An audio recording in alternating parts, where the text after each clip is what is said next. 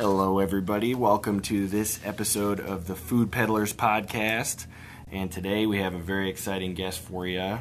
Name is Dr. Caitlin Youngquist. She is the University of Wyoming Extension Educator for Worland, Wyoming. And she also has a PhD in soil science. No big deal. So she knows quite a bit about soil. And she's got a really exciting project that she's working on, and I guess the whole state of Wyoming is working on, and I'm sure she'll clarify exactly who's putting this together, about ancient grains. Or actually, no, they're not called ancient grains. You're calling them... We're calling it the Wyoming First Grains Project, but they're typically called ancient grains, and that's where you'll see most of the marketing and advertising for these ancient grains products. We have trademarked the Wyoming First Grains Project to give it a little bit of a name recognition for us in Wyoming. Sure. Mm-hmm. And that makes a lot of sense because I think there's a lot of confusion out there about all that grain stuff. Yeah. So very cool. So do you mind elaborating a tad about your position and what exactly you do as an educator? I think you do all sorts. You wear tons of different hats, right? Yeah, working in extension is really fun. There's never a dull moment. There are way too many good projects that we get to do, and I have some great colleagues. So part of what my job is taking the good research and good work that's coming out of the university land grant system in Wyoming and other states, and then helping get it into the hands of the people that need to use it. And I primarily work with agriculture producers and a little bit of with gardeners and horticulture. My specialty, my background is soil science, soil management, and I do a lot of work with compost as well. So it's a lot of fun. We get to work on some really interesting projects.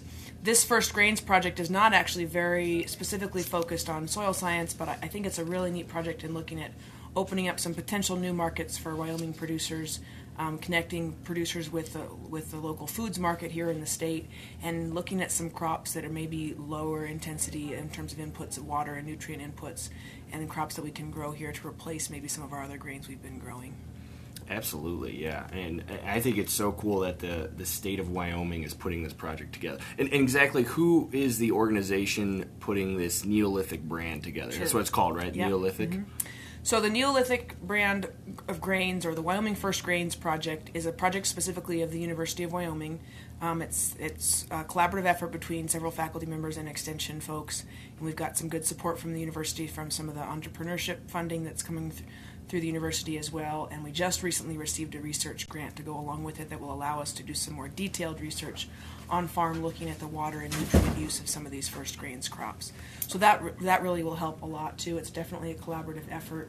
I'm working with Carrie Eberly, who's a small grains research specialist down in the Lingle area, and I'm working with Tom Folk, who's a economist on campus, and then we're also working with Mike Moore, who runs the Wyoming Seed Certification Service there in Powell. So it's a great team, and we're really excited about it, and we got our first harvest off this last fall of emmer and spelt, and we got quite a bit of that delivered down to Wyoming Malting down in Pine Bluffs. They've got the first batch malted, and we're going to start distributing that to small breweries. And then we also have some of the grain that we will be milling and distributing to bakers and restaurants, and looking at how that grain can be used, what the flavors are like, if people like it, and starting to build that Wyoming First Grains Neolithic brand recognition. Awesome. And like I said, I think this is such a cool project again because whatever the state of Wyoming can do to incubate business here, I think is really exciting, especially in the farm-to-table space. You know, it's just such a huge deal. And it's just exciting for me to be kind of in the middle of that and seeing young people my age who are trying to start a business doing anything farm-to-table, and then people who are in their 60s that are really getting back into the farm-to-table thing. So I'm seeing it from all different directions, and it's really exciting to see it from the state of Wyoming, University of Wyoming, and all that good stuff. So, yeah, go ahead. It is fun. It's a fun project to work on because it brings in so many different aspects. It includes production, it includes the marketing, it includes the processing, and the idea is to build this brand and build the market and then be able to spin this off into the private industry so it doesn't stay under the umbrella of the university forever. So that's our hope. I know there's a lot of interest in Wyoming branded products, cowboy branded products, both within Wyoming but outside the state. There's a lot of interest, and we have a real reputation for quality when it comes to seed and agricultural products, and we have good clean air and clean water here, and so it's really fun to be able to build some of these brands and hopefully also just increase the local consumption of locally grown agricultural products. We don't eat the grain really we grow here. Most of it goes into malting barley, and so it's really fun to be able to be growing some grains that people are going to consume here in Wyoming. Yeah, absolutely. So how did this project start? Whose idea was it? Have you guys done this stuff in the past, building brands? No? I have not worked on it. Other folks may have done some of that work. This kind of was a happy coincidence, really. Several years ago, I was visiting with some of the producers in the Bighorn Basin, and I heard a little bit of grumbling about changing in the malting barley contracts. Most of our producers have contracts with Miller Coors, and those contracts do fluctuate. Sometimes prices change, or they cut acres. And so sometimes people are looking for other things to grow, and so I got looking into some different alternative grain crops that people could grow with the existing equipment and expertise they already had. They knew how to grow small grains, and they had the equipment. And so I wanted to find some of the other grains that maybe you could include into that rotation. Maybe they could sell at a premium. So I bought a little bit of emmer seed from Montana State University, their foundation seed program, and I picked up some purple barley from a cooperative up in Montana, and some flax and a few other things, and we grew some small plots at the Powell Research Station. Didn't really have a long-term plan for it, but just wanted to sort of see what we could grow and look at it and kind of demonstrate it. And then simultaneously, unbeknownst to me, there was an economist working on campus, an extension economist, Thomas Folk, and he was starting to look into the spelt and a few other things. He had traveled to France and found mention of spelt in a cookbook and didn't know what it was, and so he looked it up and started getting excited about these grains. And so we were kind of pursuing them from different, at the same time, unbeknownst to the other, and then at some point a colleague connected us and put us from the same project, and that really it's really gone from there, and it's been really fun. We've had a lot of support from university administration. We did get a grant to support some of the production research. We have some funding now to purchase a dehuller, which will help us with the processing. So there's a lot of things that are moving along, and it's just fun to have that coming together. Yeah, absolutely. And it seems like the first grain / ancient grain movement is a big deal across the entire country right now. A lot of people are interested in using grain that's not that monoculture industrialized version, and seeing the different flavors of bread and all that good stuff. I was actually just listening to a podcast the other day called The Farm Report, and it's this podcast based in New York, but they were interviewing this guy named Bob Quinn and he's a Montana farmer, and I believe he's the guy who was the catalyst of the Kamut grain, which is a really big deal. That's in Bob's Red Mill, and that's a patented grain. Yeah, it is. My understanding, it's a proprietary variety, and so they own that variety. They can sell you the seed or not, or that variety is licensed to them. It's not a public variety, and there are a few different. There are a lot of different seed varieties that are that way, but that is their niche there, and they really developed that market and worked hard on that. So yeah. And the other thing he mentioned was that Montana has a sort of similar growing season to here, and that it's ideally positioned to grow grain because the grain is stressed when it's growing, so there's going to be more protein in it and stuff like that. Is that the same case in Wyoming? I don't know. That's a really good question, and one that I do not know the answer to. One of the appeals of these ancient grains, or first grains as we're calling them here for our production systems, is that they do not yield as much as our modern grain varieties, and there are some very good reasons why we don't grow them very much anymore. Sure. One of which is they just don't yield as much as our modern grain varieties. They can be challenging to grow. They tend to lodge, which means their seed head gets too heavy for their stalk and they fall over, which is a real issue when you're producing them. The other advantage to them, however, is that they produce very high protein on very low inputs, and they can produce better with less water and less nutrients than some of our modern varieties. And so that becomes an advantage, too, in terms of looking at sustainable production and using less inputs. The other thing is, as I mentioned, they are higher protein typically. However, that protein quality is not comparable to our modern wheat varieties in terms of baking. And so a person who's going to use these grains for making flour and baking is going to have to really modify some of their recipes, or maybe they're best mixed with some of our more modern wheat varieties or more typical baking flours. They're going to have different flavor profiles for sure. And some people who eat them claim that they are easier to digest. So people who may have a gluten sensitivity or may have a hard time with our modern wheat, they claim that these emmers and spelts, and einkorn is another one that we're going to be growing this year, are easier to digest. So we're also working with one of the nutrition faculty at UW who's going to be doing some nutritional testing on them as well, and that'll be forthcoming. It'll be interesting to see what we pick up there. Very interesting, yeah. See, and this is stuff I had no idea. You know, I was just doing another podcast with a guy today about beef and how, you know, there's just thousands of different varieties of beef out there, and I think the same applies to wheat, and I heard cocoa beans, there's thousands of different kinds and thousands of different flavors and protein levels and all that stuff, and that's what's really interesting is you're growing 4 different kinds, correct? We're going to be growing, we grew emmer and spelt last year, and the variety of emmer we grew was Lucille, and that's a Montana State University Foundation seed variety. And then we purchased some einkorn from a farmer out of Nebraska. It's called Stone Age is the variety on that einkorn. And we also purchased a blue tinge emmer. It's called Ethiopian blue tinge emmer, also from Nebraska. And I'm really excited to get that in the ground this spring. That's a hull-less variety, so the hull comes off of it, which is an advantage for processing. And it's got a slight bluish purple tinge to it, which makes almost a gray tint to the flour. And from what I understand, some of the bakers who've been using it really, really like it. It's got great flavor. So I'm excited to start experimenting with that.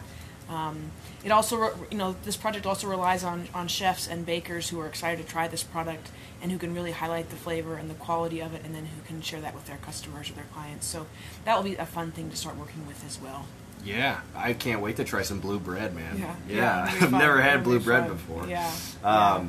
So what kind of producer is best suited to grow this grain? Like what size, what you know? Yeah, anybody who is growing small grains now, who's growing a malting barley or a wheat or anything like that, would be very well suited to grow any of these grains. And also, it should be someone who's willing to experiment a little bit, be a little bit creative. You have to be very careful not to over fertilize. Like I mentioned earlier, they have a tendency to lodge or get too big of a seed head and fall over. So it's important not to over fertilize. They can go with a little bit less water based on the research we've been reading, but again, we're going to start doing some of those trials across the state. We have just received some funding for some research that we will be putting plots on 5 farms across the state, working with 5 different farmers to grow these crops and get some data from them and see how they like to grow it. We'll be also growing it on the research farms. So by next year, we hope to have seed to sell to anybody who would like to grow some.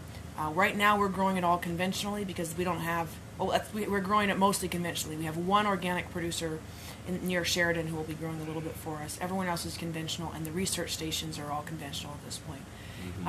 We hope to move towards production at some point, depending on what the market wants. The market for most of these ancient grains and first grains tends to be organic because I think it fits into that niche in the health food market. But we don't have a lot of organic ground in the state. So that'll be something I'll be very curious to see where the market goes. If having it be local is enough for people, or if they also want it to be either labeled as chemical-free or organic as we go forward, I'll be really curious to see what the market wants. But that'll be something we'll be starting to experiment with as well. And it may very well be that because it does well with a lower nutrient soil, it may lend itself to an organic system, but I don't know yet. Yeah, there's only one way to find out, right? You know, it's just trying to get it out there and seeing what people like. And hopefully Farm Table West will be a part in distributing that. I'm really excited at that. Really and anybody else around here there's only like a bazillion bakers around here that'd be interested in playing with this stuff. So playing with some free local flour and grain will be exciting for them for sure. So so very cool. And so it hasn't been grown in the past in general just because it's very difficult. Like, do you know when the last time these kinds of grains were grown? Like thousands of years? Are we talking thousands of years? Well, they were domesticated thousands of years ago. They were really our early grains. So einkorn came first, was one of the first domesticated grains, has the fewest number of chromosomes. And then emmer was next, sort of in the historical timeline, followed by spelt. And spelt is much more commonly grown now. It's the easiest to grow. It's had there's been a lot of work done to breed varieties of spelt that are still easy to grow. Emmer has had a little bit of work done in terms of breeding and crop improvement, and then einkorn is the oldest variety. But a lot of people just really love the flavor of that einkorn and find that it's very easy to digest, and they really like it nutritionally. So we'll be growing all 3 of those, as well as that blue emmer that I mentioned.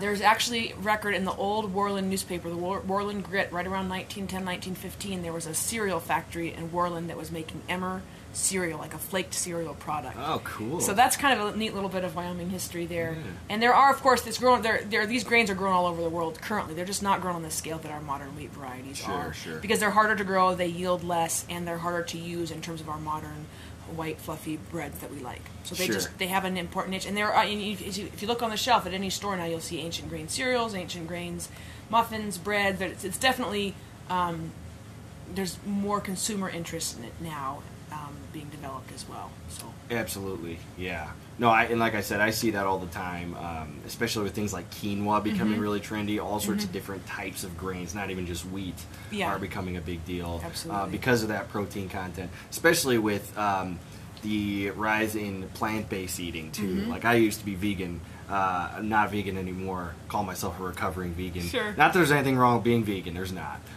But it's really handy to have products like this where the protein content's super high. I believe, and I can't speak for this. I don't know what the protein grams per cup or whatever would be. But a lot of vegans and vegetarians are looking for something that has, anywhere in the neighborhood from 10 grams of protein to, I think soy is like the highest density in protein for any plant-based product. That's interesting. I didn't know that. I believe it's like 16 grams per cup. Don't quote me on that. I don't remember. Sure. But I remember in one of my vegan handbooks, it was like the top dog. That's cool. Yeah. Sure. So these do come in high protein for grains. The Emmer came in around 17% protein, depending on the field, of course, and where it's grown. Sure. So it does come in. It's a high protein grain. And it's a good point. I didn't think about it for a plant-based diet that would be really valuable. Yeah, so there you go. A whole nother market right there, man. And now, is there a plan to expand this product outside of Wyoming as well? Yeah, we're looking. Because obviously it's shippable. It is. It's very shippable. And so we have our first load that went down to Wyoming Malting down in Pine Bluffs to get malted. And then they're going to distribute it to some of their customers this year, the first year at no charge. To help people sort of develop some recipes and try it out and see if they like it. And so that will be Wyoming breweries as well as the Front Range in Colorado to start out. Sure. And then we'll see where the interest is next year. Hopefully we'll have some seed to sell, and hopefully we'll have some product as well, and some starting to develop those markets and see if people like it. Yeah. I can't wait to see how that all goes. And have you guys tested out the flavor profile at all? Do you know what it tastes like? No, just no. So I just picked up my batch of grain that's going to be used for malt or for baking and cooking with, and I have a mill, so we'll start milling that flour and sharing it with people. So we're just in the very early stages of starting to use it for cooking and whatnot. So I guess that'll be podcast number 2. Yeah, that'll be part 2. So the interesting thing about it that it's challenging. That goes back to your question about why we don't grow it very much anymore. Is that our modern wheat varieties are what's called a hullless or free threshing. So when you harvest the field with a combine, the chaff and the hull of the grain comes off, and what you have is what's called the naked grain, and that can go right into a mill and can be used for cooking. Now these Emmer and Einkorn and a lot of the spelt varieties, they are not free threshing. So once you harvest them, the hull stays on, and then it protects the grain. But then once you have it, you cannot just put that into a mill. It's too much fiber and too much chaff, and so it needs to go through an additional processing step, a piece of equipment that's a dehuller that then pulls that hull off the grain to give you the naked grain. So that additional step takes time and money to do. And so that's another reason why we don't grow these as much anymore. Sure. And that's why we're really excited at this blue Emmer, and I got a few pounds of another Einkorn that's a hullless or free threshing Einkorn, and we're going to have to do a seed increase on that. But there are some varieties out there, but that just adds another additional challenge to the process of it and an additional step. Yeah, absolutely. And so for the harvesting of this stuff, are you actually going out there with a scythe and just doing it by hand, or how does that work? So we grew larger scale acreage on the research stations last year in Powell and Sheridan and in Lingle, and so they're harvesting them with their research combines. Okay. So we're harvesting on a large scale. Now, when we have 2 pounds of seed for something, and that's all we have, then we do a seed increase where you're planting it by hand, you're harvesting it by hand, until you can just get more and more and more seed until you get enough to grow something on a larger scale. Okay. So that's just that we have one variety we're doing that with, but most of it's all grown on a farm scale. Sure. It's a full-size tractor or combine. Now, and I'm so ignorant. Like when you're doing stuff by hand, are you literally going out there like in the movies with a little bag and you're just throwing the seed out there kind of like that, and then coming back with a scythe? I would actually love to handle a scythe. I've never done that before. Kind of fun with it. So with these 2 pounds, it won't be broadcast. The other thing is that when you are planting these grains, they're getting drilled into the ground, and so when I drill, it's a planter, but it plants it in rows, right? Sure. And so we will be doing that when we have only a couple pounds of seed and we're doing a seed increase. We'll do that by hand, where you'll plant it in rows in the ground, and you'll cover it up carefully, and you'll grow it, and then you'll come back and we'll harvest by hand probably. Okay. Once you get these larger scale, they're planting the same way they're planting malting barley with these grain drills. They're planting them putting it behind the tractor, and then coming back with a combine header and harvesting it. Yeah, and that's got to be the only intelligent way to really do it. Yeah. I was just kind of joking about that. But when we do our seed increase, if we use a scythe, I'll let you know. You can get let me know. I'd like to do that. I would do a video. I would get all excited. It would be pretty fun. It's good exercise. It has to be good exercise. Let's get a suntan, the whole 9 yards.